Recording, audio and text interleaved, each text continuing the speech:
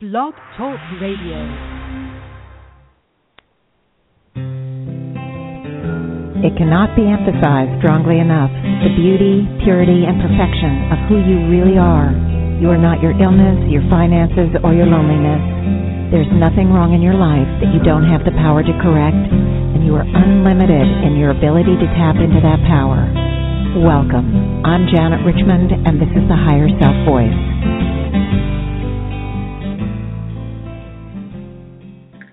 Hello, everyone. It's Wednesday, and I'm back after missing last week. I'm glad to be back. I'm back in LA. I was in Jackson Hole, Wyoming, and skiing with my two kids and my daughter's boyfriend, and it was absolutely magic. I just can't say enough about it. It was just magic. For those of you who haven't been to Jackson Hole, it is so incredibly magnificent, and the scenery is dramatic and stunning and just right there on top of you. The beauty of the place is amazing. It's the Grand Teton Range, or the Teton Range, mountain range, and the Grand Tetons are three just incredible, very pointy, kind of dramatic mountains that are higher than all the rest. And it just was beautiful. It was clean. It's fresh. Apparently only 3% of the entire area is allowed for the public to build on. Everything else is in some sort of national park or a conservancy. There's an elk preserve. And even some of that 3%, I gather it's close to 1%, is reserved for conservancy easements or something like that, where they allow the wildlife to meander on through. And I was there for just under a week, and I want you to know I saw moose 15 feet away, standing right by the road, eating. I saw bighorn sheep. I saw muskrats. I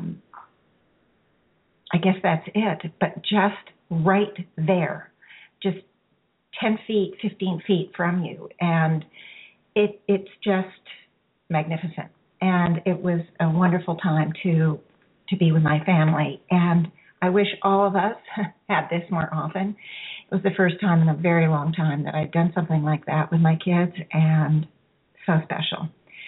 So anyway, my time was great. I got a lot of rest. I didn't know, by the way, that Jackson Hole is at 6,200 feet, and LA is at 0 feet above sea level. You know, it's very close to sea level here anyway. And skiing on the mountain brings you up to 10,000 plus feet over sea level. 10,000 feet above sea level is almost 2 miles above sea level. So it was thin air. That was a bit of adjustment, but none of us got nauseated or headaches or anything like that. Just when we were skiing hard, we did get out of breath, which would be normal because we hadn't adjusted to it. But it was just special. I just can't say enough. So, but I'm happy to be home. I love LA. I love what I do, and always come back from time like that fully refreshed and excited to get going. So anyway, today, I have not had a healing request, so I'm going to finish up the polarity discussion, and then I'm going to do a healing regarding this last polarity that I'm going to talk about, and you'll see. It's the rich-poor polarity, which is, I think, something all of us have some interest in, whether it's intense interest or even peripheral interest, but it's a very important one, and you'll see why. Now, I do want to say that if you want to call in, I want you to call 646-668-8565. I welcome callers. I'm always prepared to have the whole time to myself because being during the workday, a lot of people can't call in. And also, I think people have found the email way to contact me is a comfortable one. So I do get more emails for sure than callers in. But it doesn't matter to me either way, whatever works for anybody. And the email is janet@janetrichmond.com. So you can email me there. Again, it's Janet, Janet, @janetrichmond, RICHMOND.com.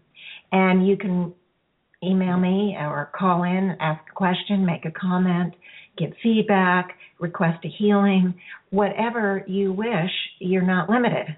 Okay? So with that said, I'm going to continue with the polarity discussion. Now, for those of you who might be new, I want to just go over briefly what I mean by polarities, and it just simply means opposites. We are often conditioned to see the world in an either-or kind of viewpoint, like black or white, right or wrong, good and bad. And the polarity approach is really significant because it's exclusive in nature. Now, what that means is if you are on one side of a polarity and you believe that side is the quote-unquote right side for whatever reason, the other side is automatically wrong. This results, guys, in conflict. It closes off understanding. It often closes off communication and resolution because we've created an opposite approach here. The other side is opposite from us. It is not where we are, and we can and do often look at the other side as wrong and bad and make judgments. Now, as we've talked a lot about on the show, beliefs also always act as limiters. They always act as limiters. They limit our expansion. So if we are locked into one side of the polar paradigm in any way, shape, or form, we are going to close off expansion for ourselves. Now,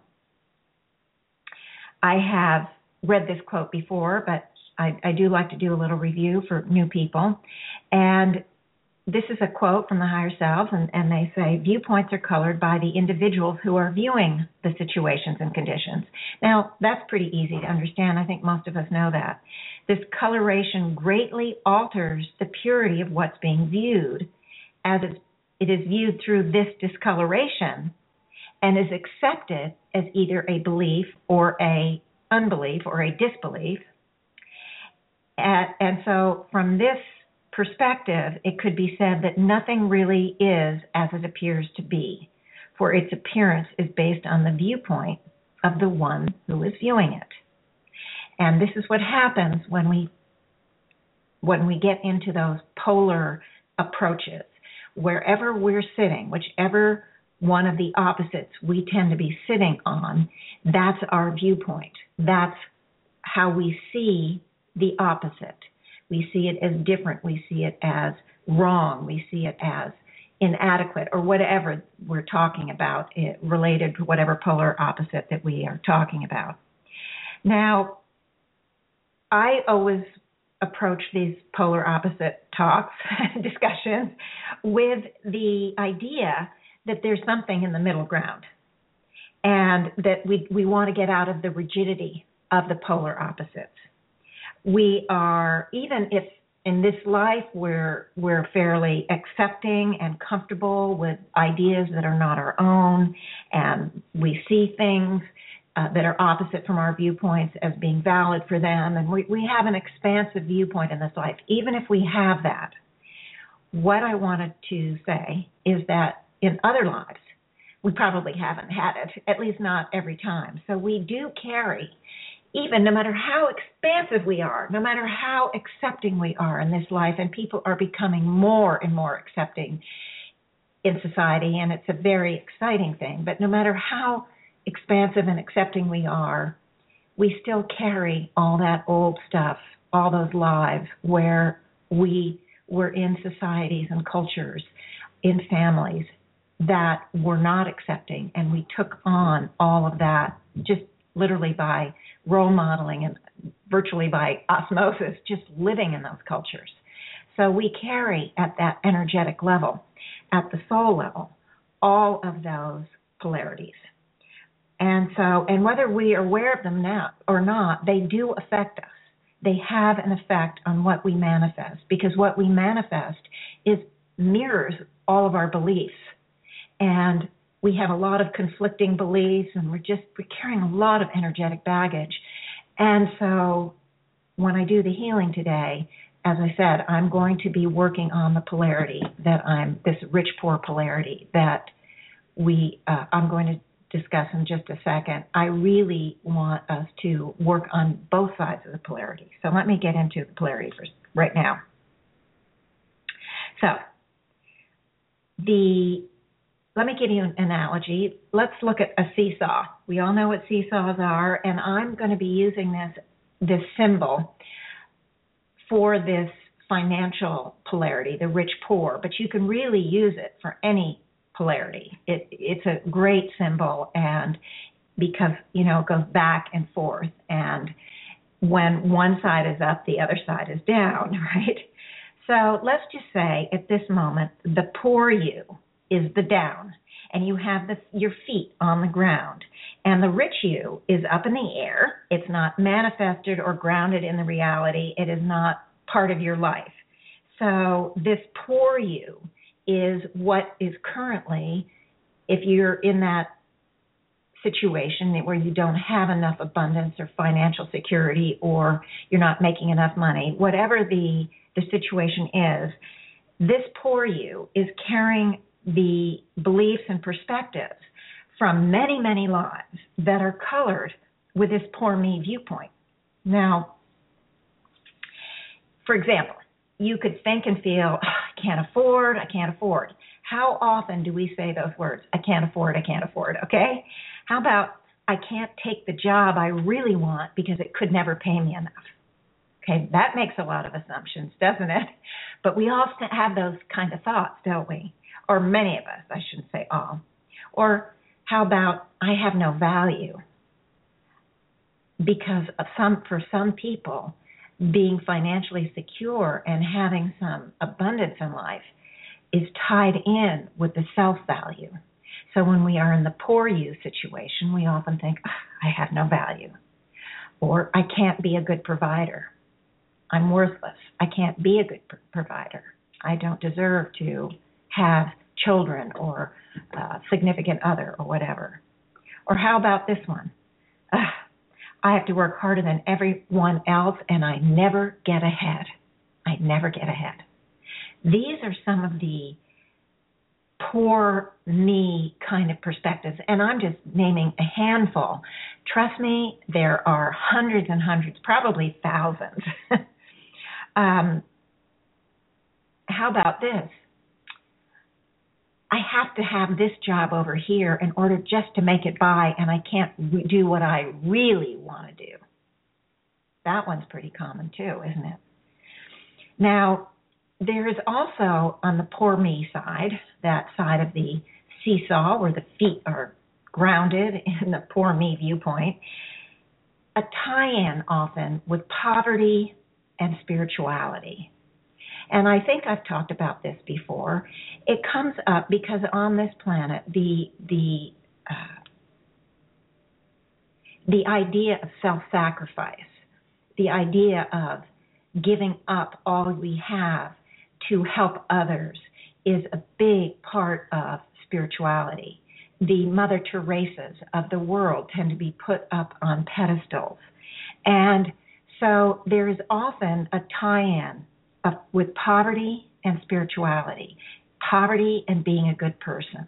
And that's an arena which complicates the poverty side, the poverty polarity, because now we've connected it to feeling good about ourselves. Well, we don't have the material comfort. We are self-sacrificing for others. And trust me, we've all been in lives like that. This is not something unusual, and it's not something that's far-fetched. It's very real. So those are a few poor me kind of things. I could go on forever because there's so many of that side where we don't have enough, where we feel stretched financially all the time, and we're always trying to juggle, and we're always struggling. That kind of viewpoint is part of what grounds us. On that seesaw, we're down on the ground, and the rich me is in the air, and we can't relate to it. It's just airy-fairy. I can't imagine being wealthy, and blah, blah, blah, blah. Now, what about the rich perspective? Let's just say that seesaw, because there's some people listening to this show that are grounded on the rich side. Now, in fact, both perspectives are limiters. Both sides of this polarity are limiters. And I can just hear some people thinking, because when I first learned about all of this and was brought to my attention, I'm thinking, rich is a limitation? Quote, question mark? I don't really get that. So, but of course, it is. So let's just look quickly at some of the thoughts that the rich might have. Now, what about this kind of thing? I have so much money that I don't have to bother to work or develop my gifts and talents. What's the need? I can just have fun. All I need are the toys, all the toys that money can buy. I've inherited my money, so I have little value and don't deserve the respect because I didn't earn it. That's another rich perspective. Different people would have different perspectives, so not one person would have all of the same ones. Or how about, I'm ashamed of my wealth because it makes me look like I'm greedy, or I'm a snob, or like I feel I'm better than somebody else. How about this one? I'm afraid I might lose the money. And then if I did, I wouldn't know what to do with myself. So the feeling of being vulnerable. Or how about this one? I wonder if anyone likes me for me, or do they like me only because I have money? Or how about this one? If I stop working 80 hours a week to have more balance in life, I'm going to lose all I have. I've got to just keep working my butt off. Now, those are just a few, but here's another. There's also a spiritual tie-in with wealth. And that often is the opposite of the other tie-in because of the idea that people who self-sacrifice and give up all their creature comforts are the ones that are good and spiritual. So someone with money will think, gee, I guess because I'm rich, I can't be spiritual. Or people would perceive that person as not being spiritual because they have wealth. Now, there's also, with money, other tie-ins, and I want to just mention these briefly. The tie-ins are with, if you have money, you often, especially in some of many of the lives and the cultures and the societies that and still on this planet today, it's very obvious, but the tie-in is with power and control. If you have money, you have power. Often, you have control. You are able to manipulate. You're able to get your way. You also can move into the greed phenomenon. So this whole thing with money being the seesaw tipping the other way is, with the feet grounded in the I am rich polarity, is complicated too. These two polarities are complicated and complex because they have tendrils that connect the rich and poor elements to many other things. So I'll tell you something else what ties in the wealthy, and I think I've talked on this show because I had this in one of my beliefs, that if I had money, I would be a target. So that's another one that's tied in. Because if you have money, if you have power, if you have control, if you have whatever, people want what you have. And so it can make you a target. Now, so at either end of the seesaw, no matter whether we're on the rich or the poor side, we are often insecure, fearful, self-defeating, unhappy, anxious, helpless, and even powerless. And we're stuck in that limited thinking. So plus it breeds conflict, discord, and all of that, and it's all part of those soul scrambles that I've talked about. The other thing is that no matter what polarity we may get stuck in at any time, we often have very negative experiences with that polarity.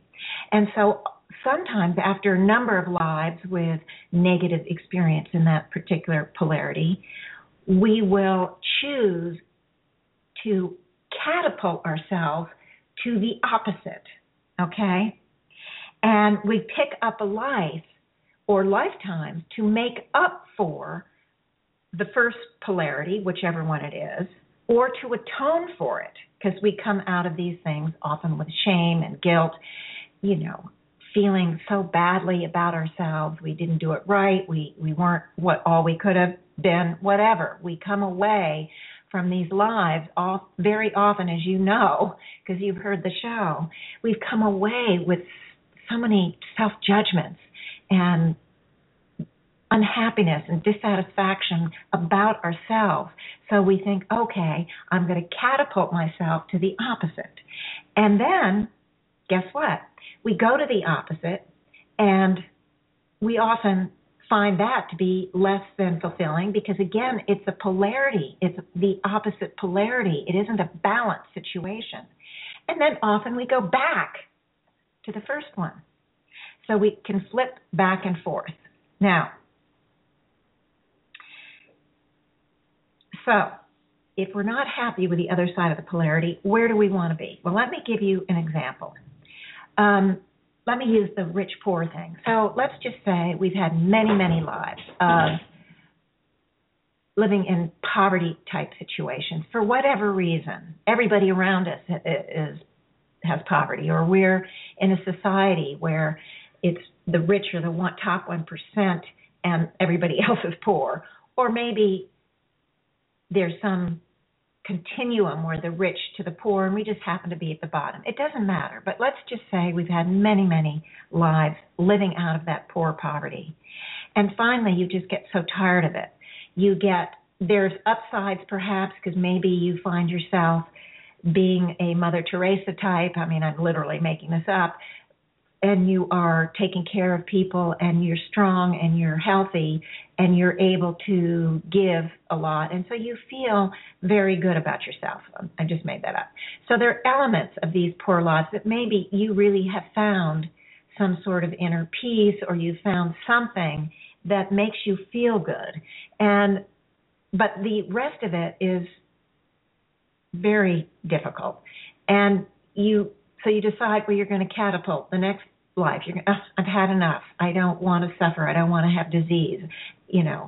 Often when you're poor, you get a lot of diseases, and you get little help with the diseases.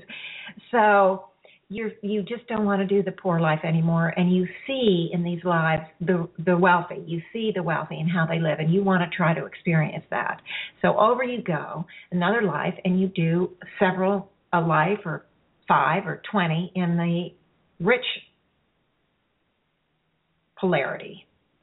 Now what happens is you figure out that it really isn't all that it was cracked up to be. We have, the idealistic viewpoint of the rich, perhaps. It's an idealistic view. Oh, my life would be so much better if I could just earn more money, if I could just get more money coming in.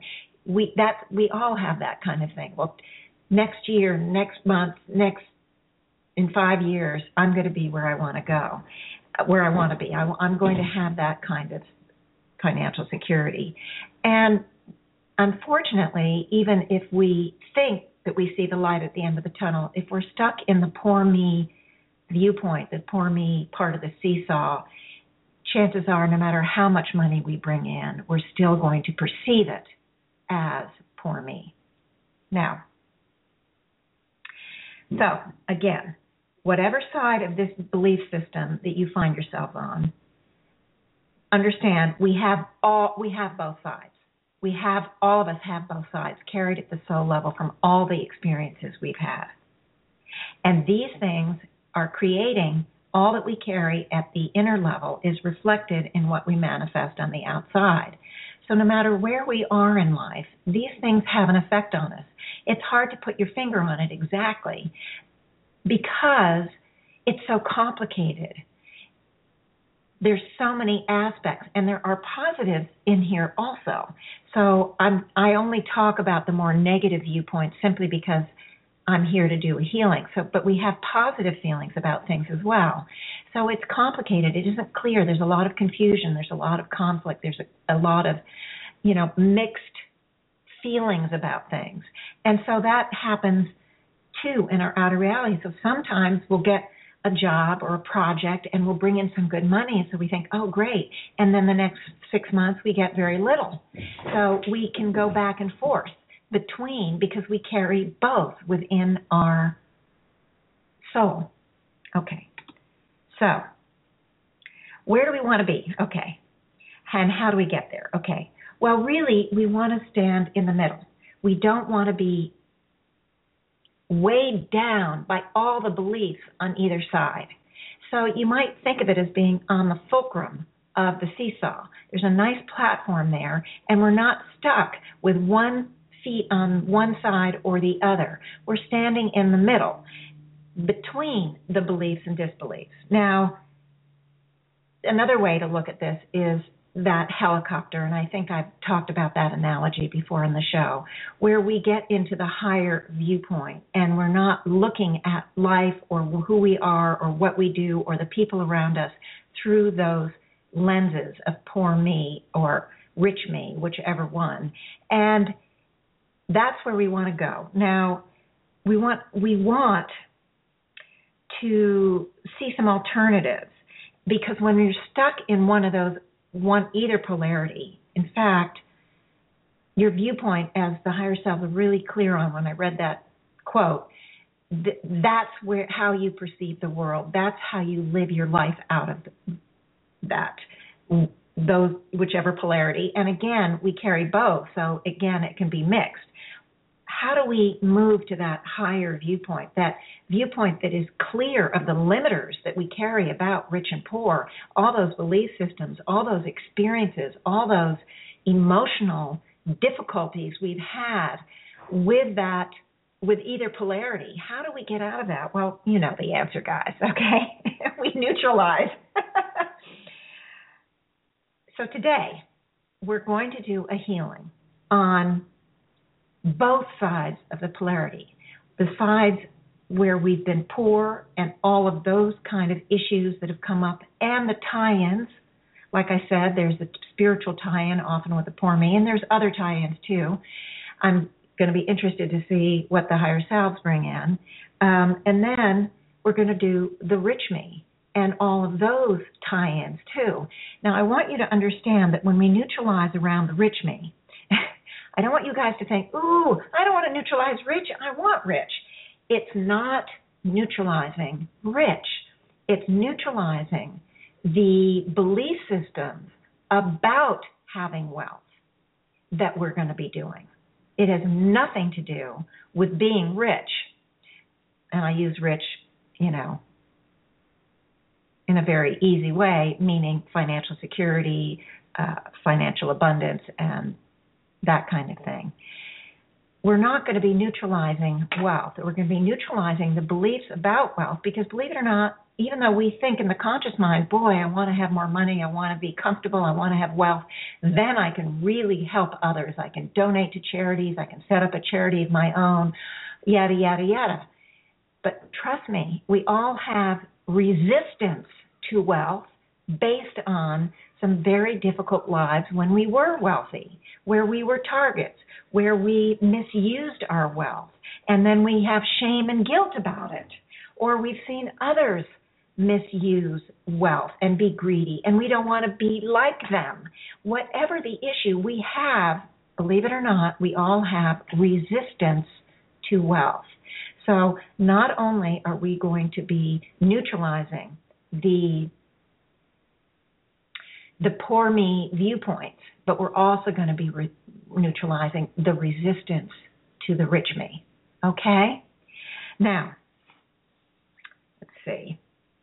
I'm going to get started and just see where the higher selves take me on it. And I think you all know the drill. What we do is we have everybody get comfortable. I've already gotten some information from the higher self, and things are already starting to come in. So I'm a little, okay, I got to focus here. We all want to take a few deep breaths. Make yourself comfortable. And, okay, we want to begin to focus. I'm going to encourage everybody to focus on my voice. It helps bring us into the now moment. Let whatever distractions are around you just be in the background, the noises. And I encourage you to keep your eyes closed if you can. Sometimes you can't. And just allow the now moment to begin to pop up, okay? And that's what I'm seeing. And I'm seeing a lot of now moments popping up. If that is not working for you, there's also the technique where you can bring your mind's eye in and focus on the body, the position of your arms and legs and hands and feet, even the contact point between your body and the chair. And this also, and I saw the last few now moments pop up, so this is great. Now, we are all standing on that symbolic wagon wheel I often use, and we're all standing on the rim of the wheel. So we're all equal. There isn't anyone at the front or at the back, nobody higher than anyone else. It is all of us, all the listeners, past, present, and future, are now standing on the rim of this wheel, and it's really large. So it's not quite outside of my mind's eye, but it's got a lot. We got a lot of people here, guys. So now the next thing we're going to do is we're going to focus on this now moment, and because it's an energetic field, it is not like, it doesn't have solid sides. With that focus of attention, which is why we want to bring in the mind's eye, with the focus of attention, we can expand this energetic field and allow it to grow, to encompass more than just the now moment, but to encompass the past nows and the future nows. And the totality of this moment, as it expands, is going to become incredibly large, because it's going to expand and encompass the totality of all of our past nows from the moment in time we were first expressed as minerals into the mineral kingdom. Yeah, guys, it's big, it's huge. And in the future nows, it is also expanding, huge, to expand to encompass the totality of our future nows. And keep in mind that the future nows are not definitive, because the future is being created moment to moment to moment. And so at that end of the forever now moment, that I call it, that end is constantly growing. It is almost bubbling, boiling. It's just actually very actively in the state of becoming. So it's a extremely large field. I see it, I call it the time-space continuum, because this is encompassing the space where we've all been from the beginning of our journey as minerals to the future now. And so we've all been on many, many hundreds, if not thousands of planets, all through the universe. So I see this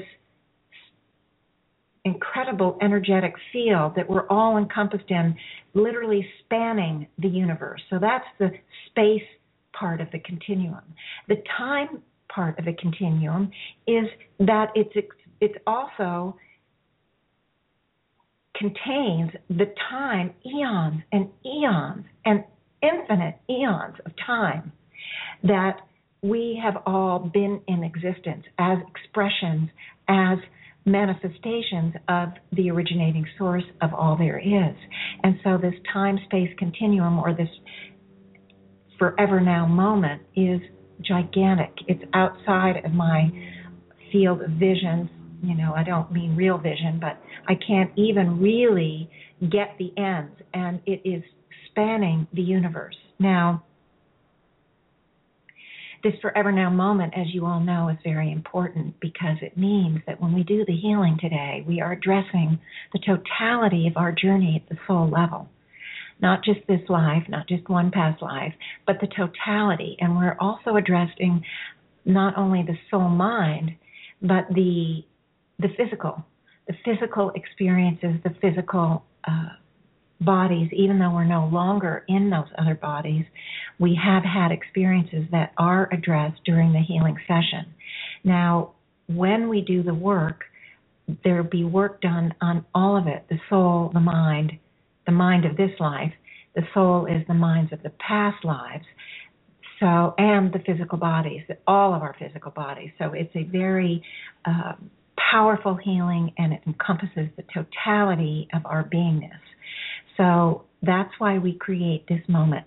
That's why we bring ourselves into this forever now moment, to allow the healing to be as deep as possible. Okay, now the next part of this is to use our focus of attention to focus on that beautiful pure soul essence light that we carry, that we are, that every soul carries from the moment in time it was born as an expression, as a mineral. And this pure soul essence light, as we all focus on it, it's going to grow and intensify and begin to permeate the totality of the beingness that we are in this forever now moment. And this light is the divine light from the originating source, and it is everything that the originating source was, is, and is becoming. And it's only potential energy and potential help for us because it's divine in nature, guys. We have to invite it in to help us. It's so powerful, but until we give it permission, until we ask it to help, it isn't going to help us. And so, because it can't trespass, can't just come in and willy-nilly fix us. So that's what this focus does. This focus of attention on the pure soul essence is our way of giving it permission, of asking it to become part of the totality of who we are in a conscious manner. Okay? So I'm seeing the light filling this forever now moment. All of you are doing a great job. It's very exciting. I see everybody moving into this state of becoming one with their purest and most perfect and most potent point of power. It is absolutely amazingly bright and powerful, and we have really stoked the fires just by focusing on that light. I often use the symbol of a sun. For those of you who are new, to use that as a symbol of the pure soul essence, because it really connects us to the power of this pure soul essence that we carry. It's just amazing. And with that, mentioning that, I see the light even intensifying more. It's as if more have been able to really bring that focus of attention where they needed it to be. And so it's just amazing. And as I do, I see often when we do this is I see other souls moving in to partake of this light. Being everything that the originating source was, is, and is becoming, it has something to offer for every soul. So souls that are ready to partake of this light, in whatever manner and whatever aspect or part of the light they wish to take in and utilize, they come and do just that. So we have we're feeding light or offering light to literally, I mean, I'm terrible with numbers, but I know it's got to be in the millions of souls. So it's just extraordinary. Just us little guys here on the radio are helping many in the universe. Now, the next part is for us to focus on our higher selves. This is part of ourselves that have evolved into the divine will arena. They've moved into the frequency of the fifth dimension. And there's much more to explain about the higher selves, but I'm not going to do it on this show, maybe on another show. But in any case, I just want you to know that they are part of you. They have the seat within. They're anchored within. They are part of you, and I want everyone to focus on that quote-unquote anchor or that connection to your own soul process that has already moved into the fifth dimensional realm. This is our way to activate the parts of ourselves that come from that divine will level. We also have to give them permission to come in and help us. And because they are us, it is a kind of help that is, it's not like looking external for some kind of help. You are utilizing the help that you have brought in yourselves, that you are. So, and it's some ways it's easier to get information, to get an understanding or a sense of expanded ideas and expanded energies and expanded everything, because it's coming from us. It's part of us, so it's like us talking to us. So I want you to understand that this connection with the higher self is very important.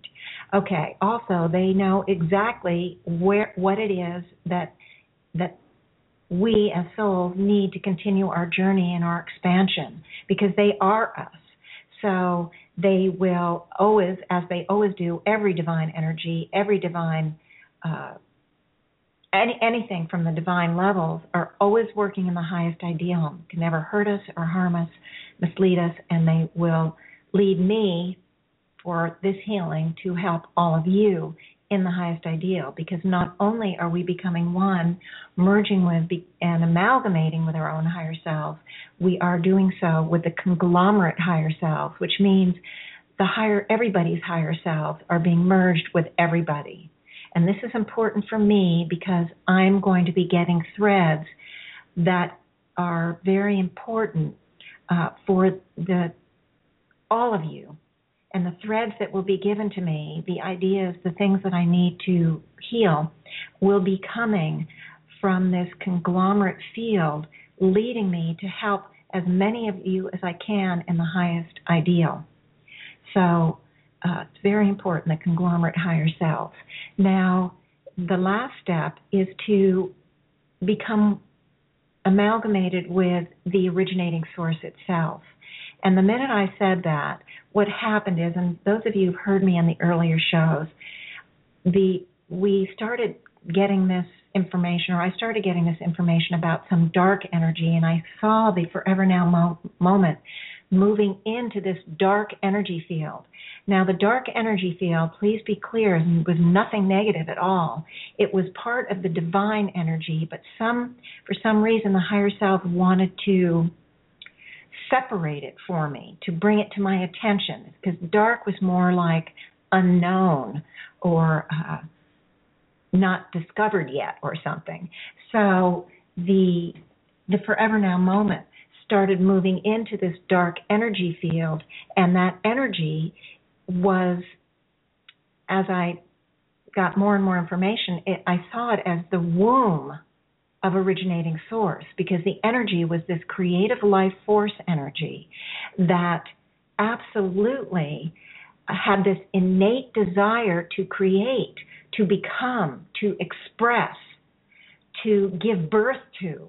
And in fact, it was from this energy field that the originating source gave birth to the totality of the universe.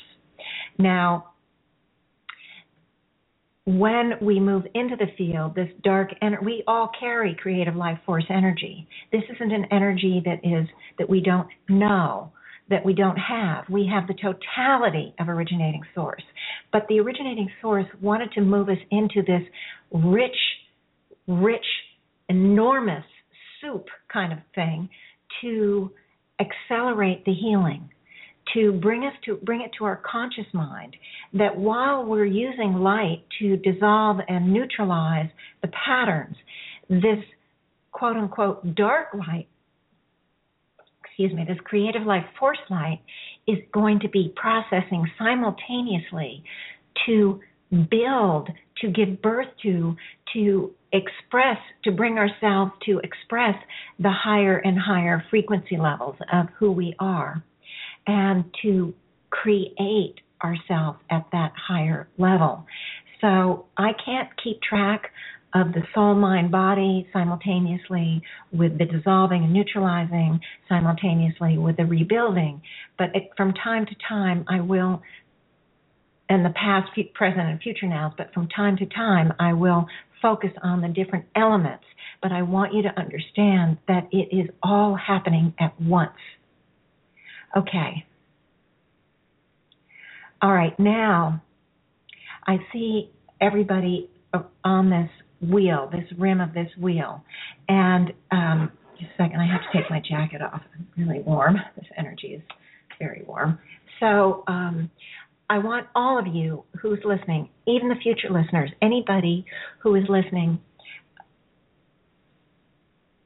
to the archives and everyone who's listening live, I want you to think about not only yourselves standing on the rim of the wheel, but anyone else that you know that have problems with this polarity, the poor me or the rich me. It doesn't matter. I want you to, and all those who are listening down the line also, you can place people on the rim. It isn't just about right now as I'm doing it live, as you all probably know, since I remind you often. And the interesting thing is I do see many more people coming on the rim as all of you are going through your mind's eye, seeking and searching to figure out who wants to be on the rim, who needs to be on the rim to be part of the healing. The interesting thing is that the higher self actually pick these thoughts out of your mind before they actually come to your consciousness. So just the intention to put people on the rim brings people on the rim. Now, the other thing that's very interesting is this is the first. I'm seeing people on the rim that are being brought there by those who are listening live. And now I'm also seeing people, and the higher selves are giving me a slightly different look. I'm seeing people who the future listeners are bringing in. So that's interesting. I never saw that difference. But there are many coming from the future listeners, and this wheel is growing in size. I mean, oh my gosh, it is definitely out of my visual realm or my visual field, and I can just sort of see my little portion of it where I'm standing and, the people sort of closer in to me. So, all right. Now, what we're going to do is I want, we work with the hub of the wheel. We all are standing with a spoke moving from us to the hub, and I want to activate right away the rainbow bridge energy. The rainbow bridge energy does a lot of things, and one of the things it does is it activates and connects our chakras with the originating source of all there is. And so that brings all of our chakras into the very highest state of efficiency that we can have in this moment. And the other thing that it does, or one other thing that it does, is also creates a bridge of sorts. All the different colors of our chakras join at the heart center and create a bridge, and we're bridging it as a spoke to the hub. And this energy carries perfect balance, and we can not only release our issues along that bridge, but we can also send and receive a lot of the divine energies that we work with. Okay, so what I'm seeing now is this hub, and it's just a beautiful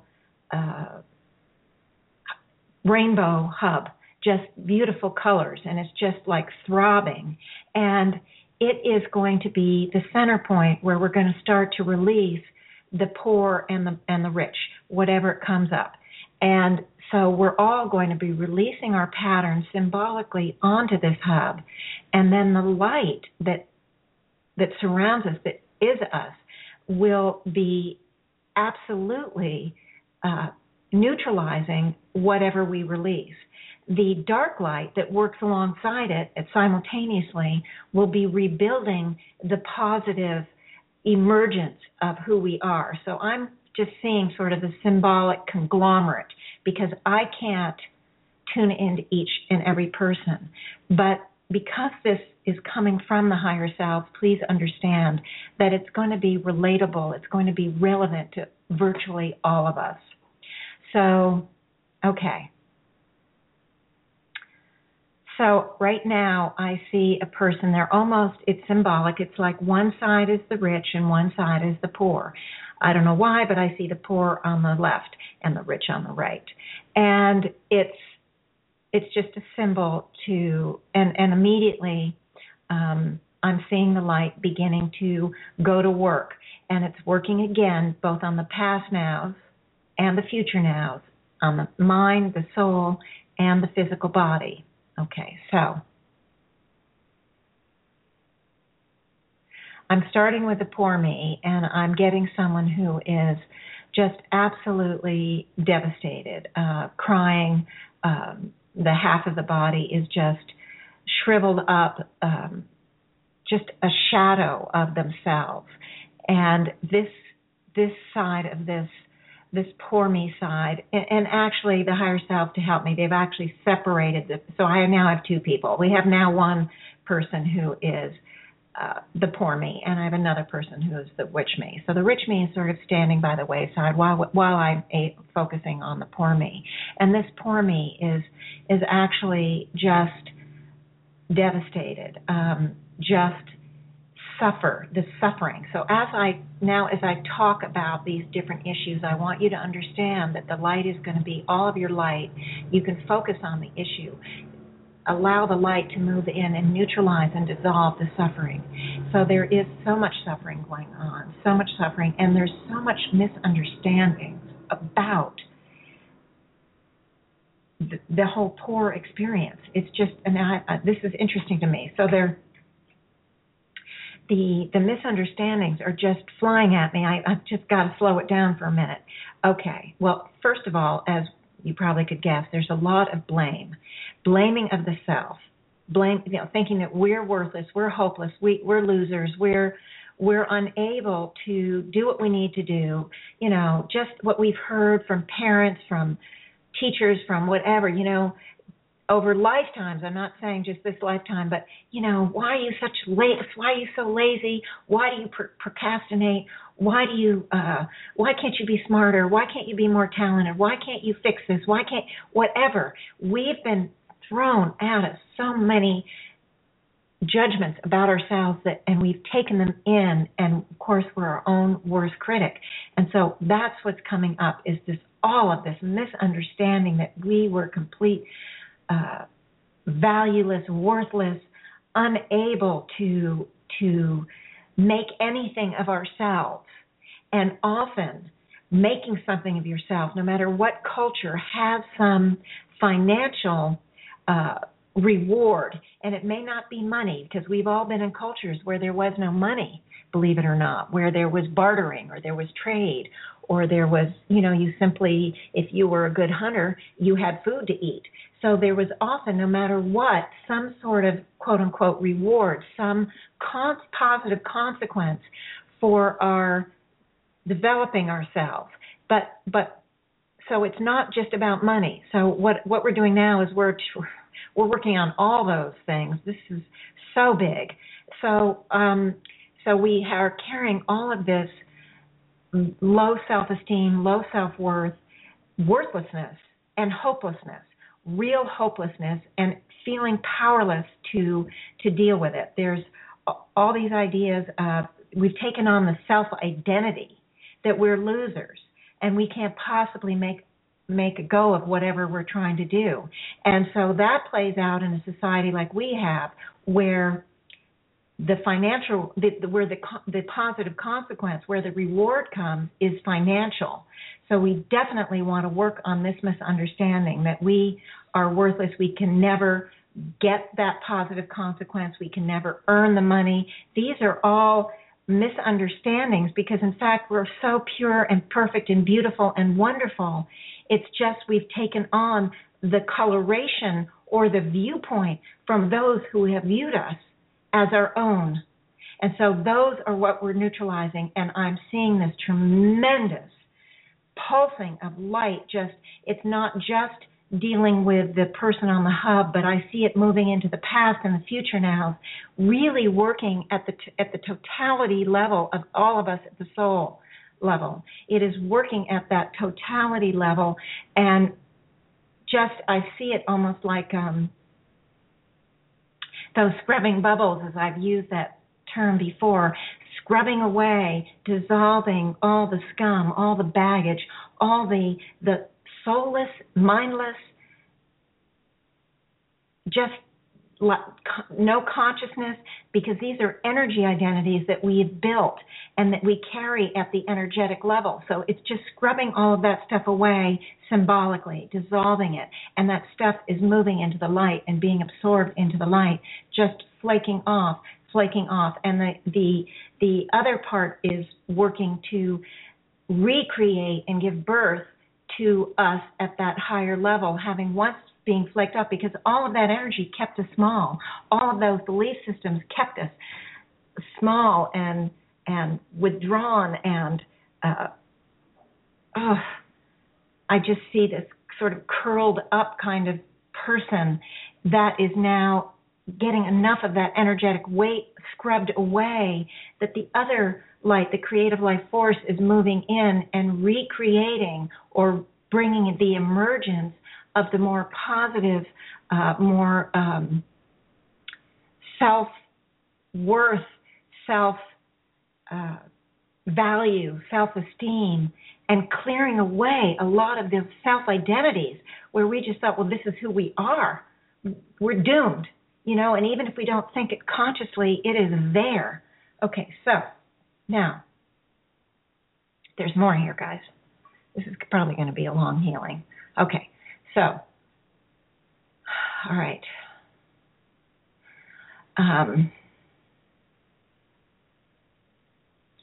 All of those issues about I have to work harder than anyone else, all the self-sacrifice, all the struggle pattern is now coming into play. I am seeing the toil, the work, just working the fingers to the bone, dying early. I see early death. I see because there's no balance, there's no joy, there's no love. It's just work, and that's just a matter of survival in a lot of cases. And so there isn't that positive consequence so much, other than maybe with all of the work that you're doing, you get to eat, or maybe you get shelter, but that's it. It's the basics. It's and the minute you don't work, for whatever reason, maybe you get lame, or you break a bone or whatever, and some reason you can't work, it's as if everything is lost, and then you become worthless to the family. So that's a part of it too, getting hurt, getting sick, getting old. Now, old probably was like 35 in this kind of scenario that I'm seeing. So there's just this tremendous amount of struggle going on where the reward is virtually so basic that there's no room to even experience a more positive outcome where you were allowed to be sick for a week and you still had food in your mouth. And so I see a lot of people being literally exiled, left to die. Oh, this is just really ugly. But this kind of thing definitely goes on and has gone on in many arenas of this world, let alone other worlds. So we want to neutralize all that struggle, all that being all those issues of being abandoned, because we no longer can keep up this constant and chronic work. It is so debilitating. So the whole part of the debilitation is coming, and all of those emotional things attached to this, the despair that comes up, the despair because life is so joyless, life is so meaningless, life is so unrewarding. And so there's tremendous amount of despair and agony that's tied in here. And so all of that is being scrubbed away too. And I'm beginning to see the emergence of the idea that life can be something different, the hope. I'm seeing hope come up, because there was no hope in these kind of lives. There was just very, very little hope. Okay, so, all right, now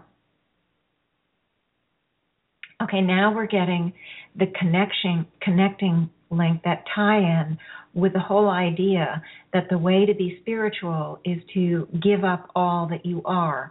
Give up your ego, give up your comfort, give yourself up, and give up even relationships. This whole thing is part of the self-sacrifice issue that we have very prevalent on the planet in different religions, the martyr type things, all of that is part of what's coming up now. And so I'm seeing again much in this conglomerate symbol is being worked on. The whole idea of self-sacrifice, the whole tie-in that in order to be a good person, in order to be spiritual, one has to give up who they are, give up the idea that they are their own directing identity, their own purity and perfection, and that often this is tied in with the idea that something outside of them is more powerful, and if we just give up our will, we give up our ego, and we follow the will of whatever spiritual God was, depending on the culture, that also is part of that. And so this is also being worked on. This is so interesting. I didn't think this would come up, but it is. So, guys, it's just scrubbing away the whole idea that we're so worthless that we have to follow somebody else's will or something else's will or some God's will, that we can't even have that we have to do the whole humility thing, and this is part of it too. And humility and ego are another polarity, and so I'm wanting to work on that as well. Higher selves, please bring in if it isn't already, and it is. So we're having energy that's working on the humility and ego polarity, because again, there's a balance. It isn't about giving up either one. We want to find that balance, and the belief systems that are tied to either one of those polarities are all coming into play here. So we really are working very hard. I see a lot of energy. I actually see people, I see, that the image when somebody dies, and it's such a difficult thing for some people that they go into a state of like keening, where they just are out loud crying and moaning and screaming and devastation. And guess what? I'm seeing that too. It's really upsetting, but I'm sure we've all been there. I mean, even if you don't have any conscious recollection in this life, honestly, we've been there in other lives. So I'm seeing this whole keening thing, and it's just tied into the devastation that surrounds us, the loss pattern, because when you're in a poverty, poor me situation, it means you're going to lose people. You're going to lose loved ones. You don't have the money to bring your children to a healer or a doctor. You don't have the money for the food, and your children literally can starve to death. So you have not only the loss of family members and of loved ones, but you carry along with that keening the feeling of guilt. It's your fault. Again, we're the loser. We're the one that is so worthless we couldn't get it to work. And so it's, again, all that self-judgment, that self-hatred even, that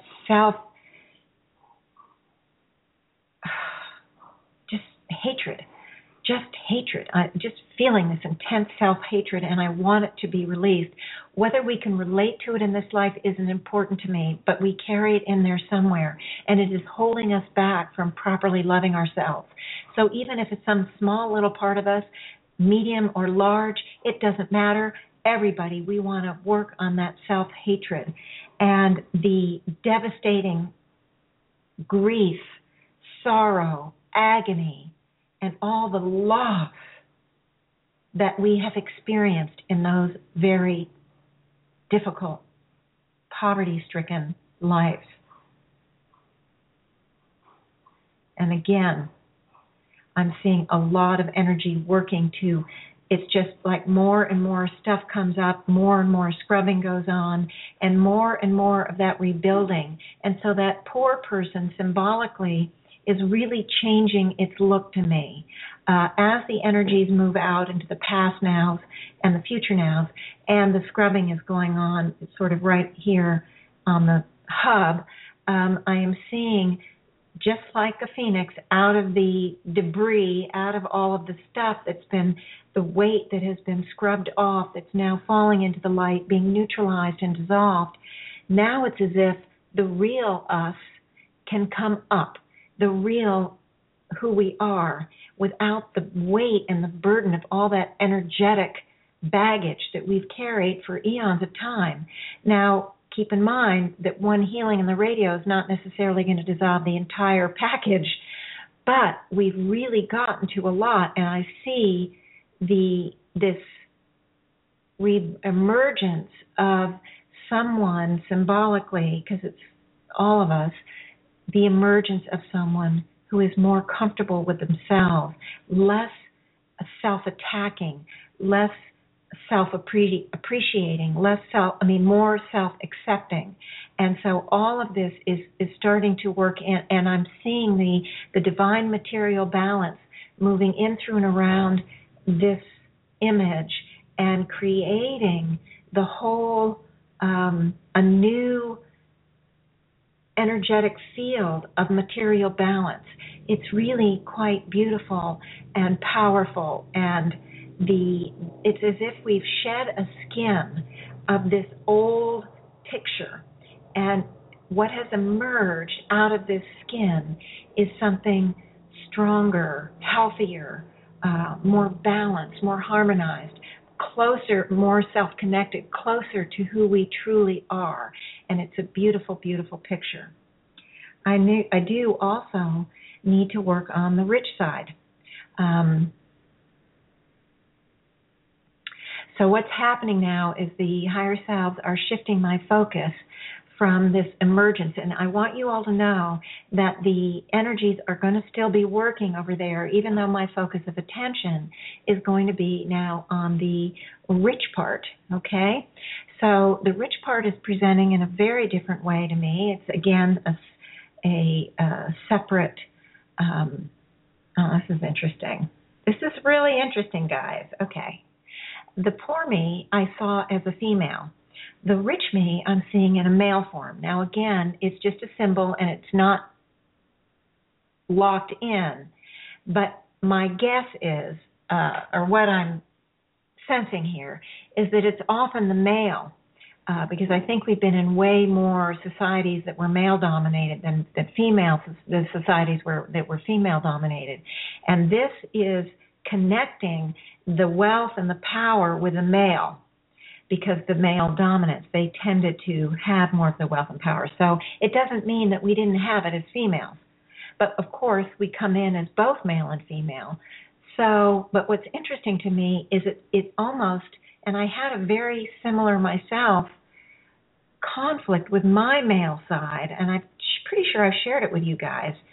I think it's interesting because it's really this whole rich-poor thing is bringing in the conflict between our male and female sides of our soul. I mean, our soul nature. So this is really interesting. So I think that this healing is also going to help us with that male-female polarity or discord or conflict.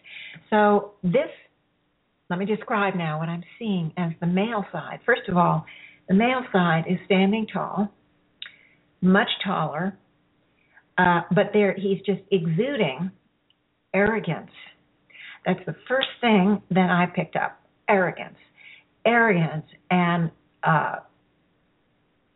completely like he has all the answers, he knows it all, he's got the power, he's got the wealth, and he can do whatever he wants. Okay, now, again, remember, it's just a symbol. Most of you probably cannot relate to it at any level, but if I'm getting it, that means that we're all carrying it in some way. So let's not worry whether or not it relates to our life. If it's coming up, it's underneath, and it's operating in its own strange way. So it's having a powerful effect. And so I want to, and I'm saying, I want you to bring to your attention that energy is already starting to work on the arrogance, because the arrogance is part of the rich pattern. Because in many societies, if you were wealthy, if you were rich, and whatever wealth was determined, because it wasn't always money, keep in mind. It could have been the number of wives you had. It could have been the number of the territory you were in charge of or had power over. It could have come from any. Oh, and interesting, I do see a tie-in to our animal past lives. Interesting, guys. So, because the animal nature definitely deals with territory, and when we move into the human kingdom, which will be explained a lot when you read my next book, when we move into the human kingdom, we carry much of that animal nature with us, and so in the early part of our journey through the human kingdom, we are playing out of much of the animal nature, and it takes eons of time in the human kingdom to begin to grow the awareness and move into the higher levels of human consciousness awareness. And but most everybody who's listening to the show has already moved to very high levels, frequency levels. However, it doesn't mean we don't still carry that animal nature. So that actually is being healed as well, because I see that in the past now. There's a lot of energy working on the animal nature when we were animals. Very interesting. Love this. Love this work. Haven't seen that quite in the same way before. But it's also working on all of our experiences throughout the human journey. So it's really working on this whole thing of power, the arrogance related to the power, and that the only way to have any quote-unquote control was to have the wealth and have the power. And so there's a lot of misunderstandings underneath all of this too, because in the societies where that was bred, so to speak, where those ideas were taken on, were societies that were very hierarchical, and at the top were those who had the wealth and power, and also often, most often, and especially in the olden times, misused the wealth and power. So all of that is carried in there. The whole misunderstanding that this is what you do when you have wealth and power. You misuse it. And also there's the idea of safety. So these people who have the wealth and power also are no dummies. They see the lower echelons of the society and how much suffering is going on, and there's fear there. They don't want to become that way. So they do whatever they can. They manipulate, they scheme, they do all sorts of things. We've all been in those kind of societies to not only keep what they have, but just to be safe, they want to get more. So this is where the whole greed thing comes into play, the tie-ins with the whole greed. And then, but underneath, I want you to understand, underneath, there's also shame. Because at some level, when we are in those kind of positions, we don't feel good about ourselves. We try to shut that out. We try to put it in the box. We try to stuff it down. We try to cope. We try to work around. We try to avoid looking at those kind of things because the fear overcomes the shame, the fear that we don't want to find ourselves below, that vulnerability, what if we lost our wealth, our power? And so underneath all that vulnerability is being worked on too. That fear of who will we be? What will happen to us if we can't, if we fall out of favor? That's big. If we fall out of favor, and what we do to keep in favor is, what we do? We throw other people under the bus. That's what we do. We want to keep the favor. So if there's some problem, we make it seem like it's somebody else's somebody else caused it. Whoa, this is big. I didn't know all of this would come out, guys. But there's energy just working on this, and it's really working on the past nows, because we have been in just eons of lifetimes like this. And if we haven't been, it's in some of the times we weren't in lifetimes where we were the rich and the powerful. We were in lifetimes where we saw the rich and the powerful. And so we are carrying it from both viewpoints, that the rich and powerful are horrible and terrible and look at all the terrible things they do. And then we also carry the viewpoint where we were rich and powerful, where we're so afraid, what if we lose that power, that wealth, that favor? What if we do? Then guess what? We're going to be like those others that are suffering in the lower echelons, the serfs, the slaves, the whatever. So there is just this great discomfort on both sides of the polarity here, and the viewpoint of the other side is, again, colored by each viewpoint and lack of understanding. There's a lot of misconceptions and misunderstandings here. Those in the poorest position would never for a million years think that the rich were afraid, that they were vulnerable, that they were doing all they could to protect themselves and their families, and which was one of the reasons that they just kept taking and taking from the poor, whether it was conscious or not. It was a lot of what was underlying all of that behavior, as well as the societal belief systems that made it not only right, but expected. And we've seen enough movies, we've read enough books, we know this goes on, we know it has gone on.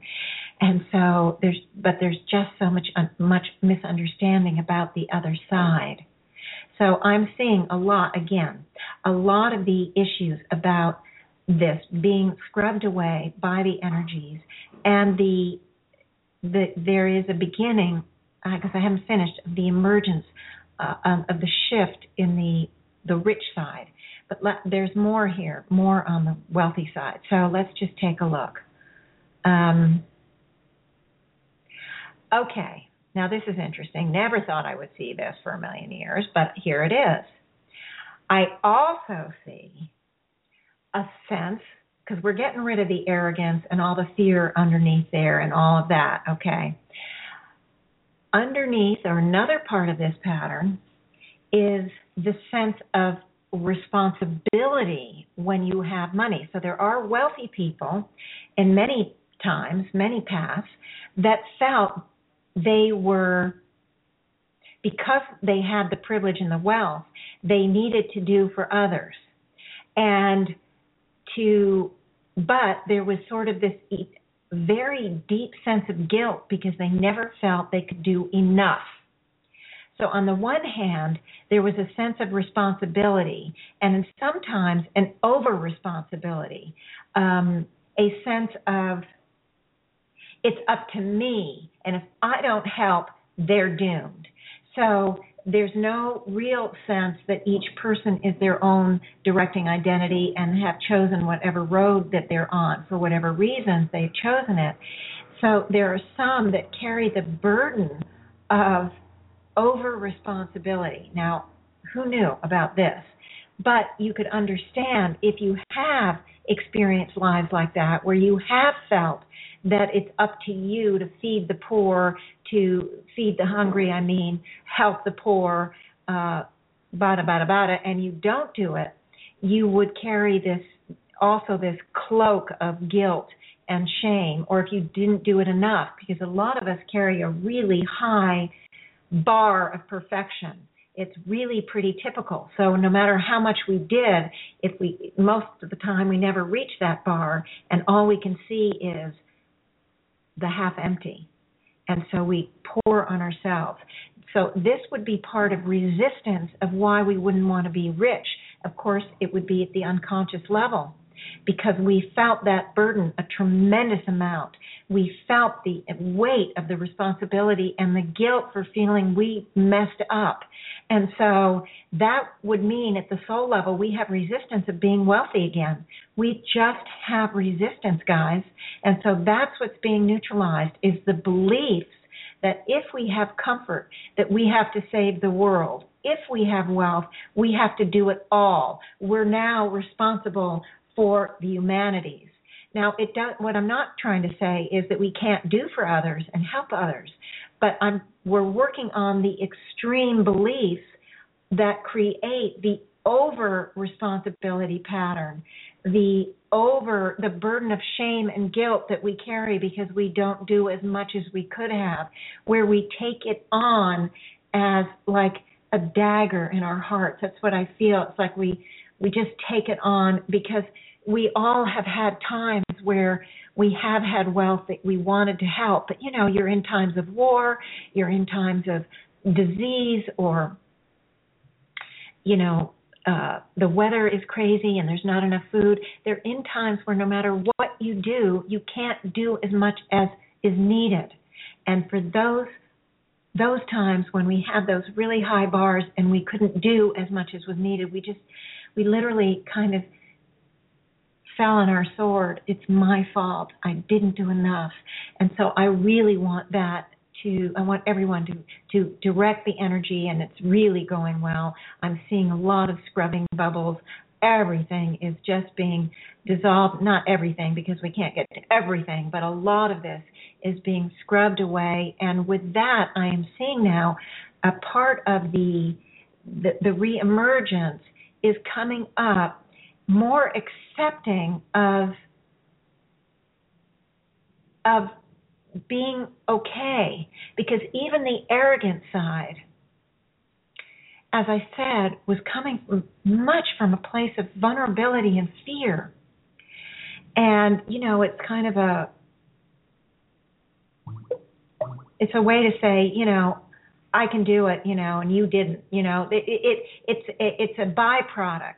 But underneath it all is all that fear. So, but now that we've gotten to this other resistance, this resistance of having to do it all and taking on the responsibility for the world, and in some cases it might have only been a village or a family or two, or maybe it was a whole small town. I mean, I don't know. Everybody would have had different scenarios of where this feeling played out or how this pattern would have played out, but we've had a lot of it. So I just, I keep getting beeps, and I don't know what they're from. But in any case, with our neutralizing of that pattern, bringing it into consciousness and watching the scrubbing bubbles start to neutralize. Now, if any of you on the rim think of anything else that I'm not working on, you throw it in. You're your own directing identity. I don't have time in one radio show to do everything. What I'm doing is what the higher selves are leading me to. Much of it is because we might not have thought of it. I mean, who would have thought of this second thing, okay? I would not have thought of it right off the bat, maybe in time. But they are getting at patterns that are big and deep and maybe not held in our immediate consciousness. So it's going to help us get a jump start. But certainly throw in anything else. Okay. All right, immediately what I'm saying now is another aspect of this rich thing, and it kind of ties in with both of the other two, and that is I don't have enough. I'm not enough as a person, and I don't have enough. And this, too, comes from a sense of fear. The whole thing about I can't afford, I don't have enough, if only, the if-onlys, the what-ifs, and the projection down the line, I'll have enough then. And so it keeps placing the then in the future now, and we are always reaching for it. It's always going to be there if we just work hard enough, do enough, yada, yada, yada. You know what I mean. So that is apparently a very important pattern. The I can't afford, I don't have enough, or it's I have to work harder than anyone else. The whole idea that sometimes part of it is that I'll never get ahead, and that we want to work on. But I also see the whole thing where we place it in the future now. Then I'm going to have enough. And what it does is, as you probably know, most of you would know, is it places it in a place of waiting, and it's in the future. Now that is a pattern in itself, and so what happens is, as our future unfolds, it continues to be in the future. We continue, if we have that belief system that it's going to come in the future, then that's what we keep manifesting. And what we have in the present is not enough. We don't see it as enough. We don't see it as being happy and comfortable and the wealth that we have. We're focused instead on what we don't have, and that it's going to come in the future, and that will continue to repeat itself. So we are love you, higher self. Anyway, so what we're doing, guys, is we're going to be neutralizing the waiting pattern that it's going to be in the future, because that keeps our focus of attention out of the now, out of the appreciation of where we are. The higher selves have told us often we need to love who we are and where we are in this moment right now. And so we are going to be neutralizing the whole thing about down the line, I will have made it. I will be able to afford. I will be happy. I will get the financial abundance that I've been wanting, and the waiting pattern, and that it's in the future. And so I'm watching the future now, so to speak, and the past now, because we've had that whole waiting thing. We've had it probably virtually every life, that down the line, in a week, a month, a year, it's going to be better. And so what we're doing is we're neutralizing the future orientation that we all carry. Whoa, who knew this would go here? That's what we're doing. We're neutralizing, scrubbing away, dissolving, freeing up all that emotional viewpoint and energy and belief system that places our well-being, our happiness, and our satisfaction, our self-acceptance in the future somewhere. We don't want that. We want it right now, guys. We want to feel good about ourselves right now. We want to feel how enriched we are right now in this moment, in this day, in this week. We want that. We don't want that future orientation. So that's what's being worked on. And now, whoa, now I'm seeing that arrogant male thing, symbol. First of all, it was so tall that when we did the first thing, I saw it start to shrink. It was as if that whole arrogance got peeled away. It was just a layer to hide to not only from others, but to the self, hide the fear, hide the vulnerability. So that arrogance with the vulnerability and the fear and all that we worked on related to that, being dissolved, that facade, that arrogance didn't have a reason to be there anymore. So that too was able to be dissolved, that whole pattern of arrogance. So I saw the symbol of the man get smaller, not quite so tall and arrogant, but got sort of more normal, okay? It didn't get smaller in a lesser sense, but less puffed up, so to speak, okay? So it wasn't having to put, it was like the lifts in the heels to make you look taller got taken out. And so now you're your normal height. I know it's a silly analogy. But anyway, then with the second one, I saw it again become more self-accepting, more shorter, as if there was another pair of lifts, another part of the puzzle that kept the male nature, the male side, looking and not fully connecting with the true self. And now with this one, this sense of the waiting for the future nows, instead of being in the center, that brought the man into the emergence of the man, the male figure here is now one that has real inner strength, not the projected pretense of arrogance and I'm better than you kind of thing. Instead, there's real strength here, and I see what's emerging, and it's still, the energy is still dissolving, it's still working, and I have a feeling that there are people in the circle that are throwing things in, because I do feel like there's other stuff being worked on that I haven't talked about. So thank you all, because it's helping all of us. This is the way the higher self has set it up. So anything that anybody else throws in that I haven't talked about, it's helping all of us. So I really appreciate it. So I'm seeing all of this stuff just fall right into the light, being dissolved, stuff that I don't know about, and the higher selves are indicating they don't need to tell me about it all. It's all helping. And the emergence of the male side is just so great, because it's this sense of completeness and wholeness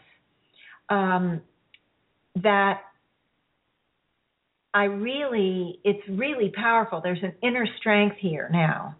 And the female side, which is so interesting, is also feeling so much more complete and whole, and both sides are self-accepting, and they both are being filled with this divine material balance, because that's basically what we're working on here, is material balance. Now, keep in mind that material balance isn't only about finances.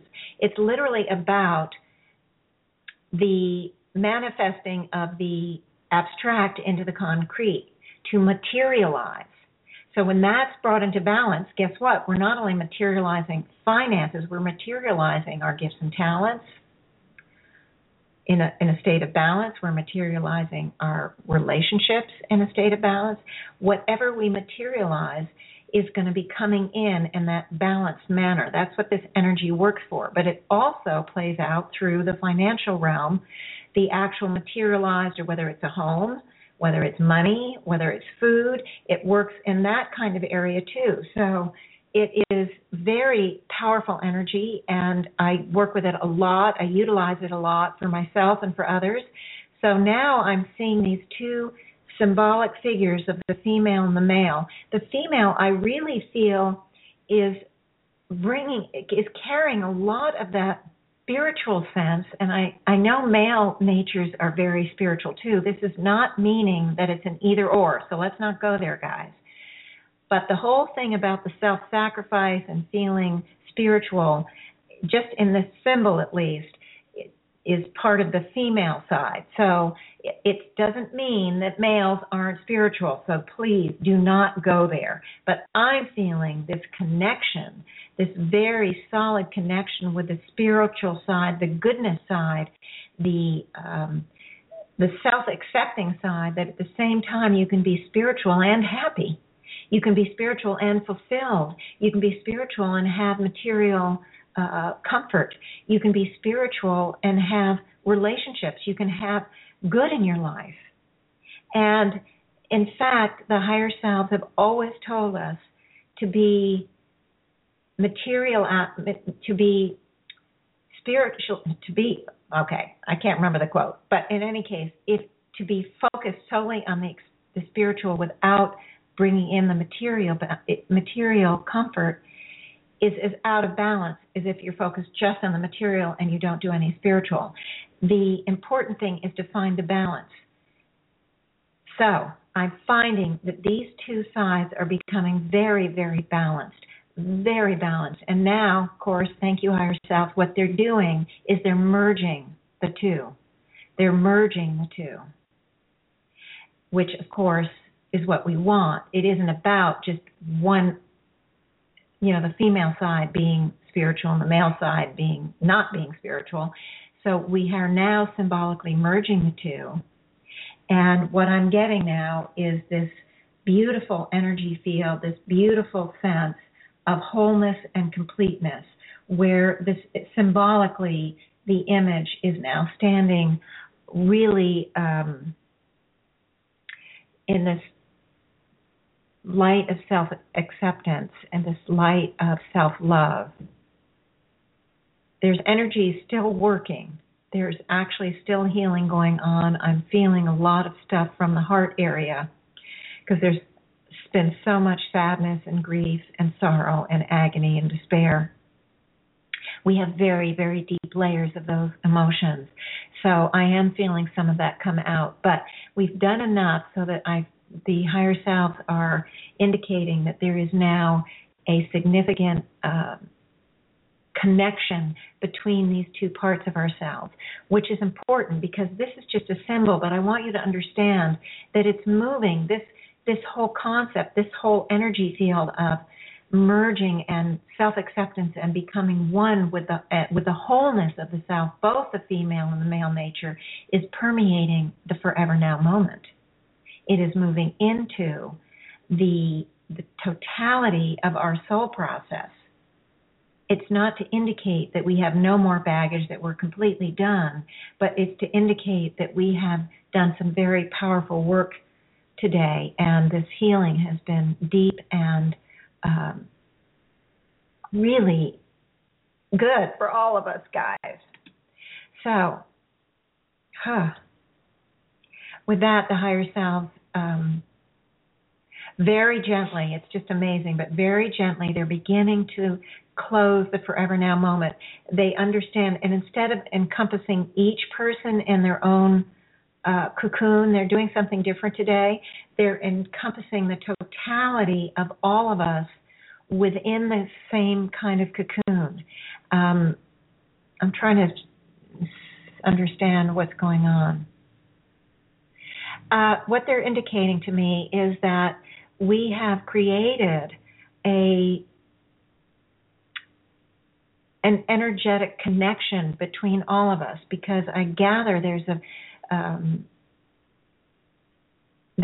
like a group that we've just become like this group of souls that are connected in this way, helping one another, moving forward, committed to not only unraveling and dissolving in our patterns to become more of who we can be, but we're also committed in the higher sense of helping others and of sharing the information and energies with others. And we all are doing it in different ways and different timing. There's no one right way, and I don't want anybody to begin to feel like somehow they aren't doing their part, because everybody, simply by being a listener even once, is part of this group. So that's what I'm getting, is that there's almost this cocoon coming around all of us. It allows us all to continue to process. It allows us all to create this kind of support system that we've developed. This is so weird, guys, but cool. Weird only that I haven't seen it like this before, but as you know, I'm pretty open to things that come in. But it's creating almost, we now have a radio hub, listeners on the radio. And, okay, now what I'm seeing is that a lot of the listeners over time are going to create their own individual hubs. I have a hub here, where I have a meetup, and I have private sessions, and I have my books and everything. I have other hubs going on, other connections with people. And that's what's happening, is that the energies of this group are going to permeate what every individual is developing and doing. So every individual could be doing very, very different things. There's no limits. And so we're sharing with each other, and we're helping with the creation of the hubs or the expansion for each and every one of us on the rim. It's exciting. It's really exciting. Wow, who knew? And I really, I'm feeling so much better. That energy that came around and surrounded us, it really cleared for me a lot of the residue of what I was going through. I hope it has done that for you. And just know that we are part of a group, and we are connected, and we have these, even though we come in and we have the wheel with the spokes and the hub for the show, in essence, we've created the energetic wheel connecting all of us, And each of us standing on the rim also has a hub that we're standing on. It could be a hub of 2 people. It could be a hub of 30 people or a hub of 3,000 or 3 million people. It doesn't matter. We are all connected to one another at the conscious level, and we are therefore bringing in and activating and have activated these very powerful connections and help for one another. So, hey, that was a pretty cool thing. So with that, I'm going to end. I do feel less exhausted than I normally do. I mean, sometimes I just come out, I'm in la-la land. I feel a little bit more together now than I had before. So I want to say thank you to everybody who's listened, who's been participating in the healing. And we're all connected now, guys. We're all in the same cocoon, so to speak. And I do see the Forever Now moment. It's kind of, it's not closed completely. It's very interesting. It's as if it's kind of waving around us gently. It's just like this gentle space that we're all in. And I'm not sure when we come back next week exactly what I'm going to be seeing. So it's to be determined, guys, to be announced. You'll see next week what this energy field, how it's going to grow and develop. I just know that I appreciate each and every one of you from the depths of my being, and it's just this huge opportunity for me to grow, expand, and to learn. Now, I do want to just say, again, if anybody wants to reach out for whatever reason, you can email me at janet@janetrichmond.com. janet@janetrichmond.com. Pretty easy. And with that, I'm going to say goodbye to everybody and wish you wonderful weeks. And now that we're going to be standing in the center, not living out of the future nows, let's see what happens. Maybe you guys will share some of your experiences with me on the email. Okay.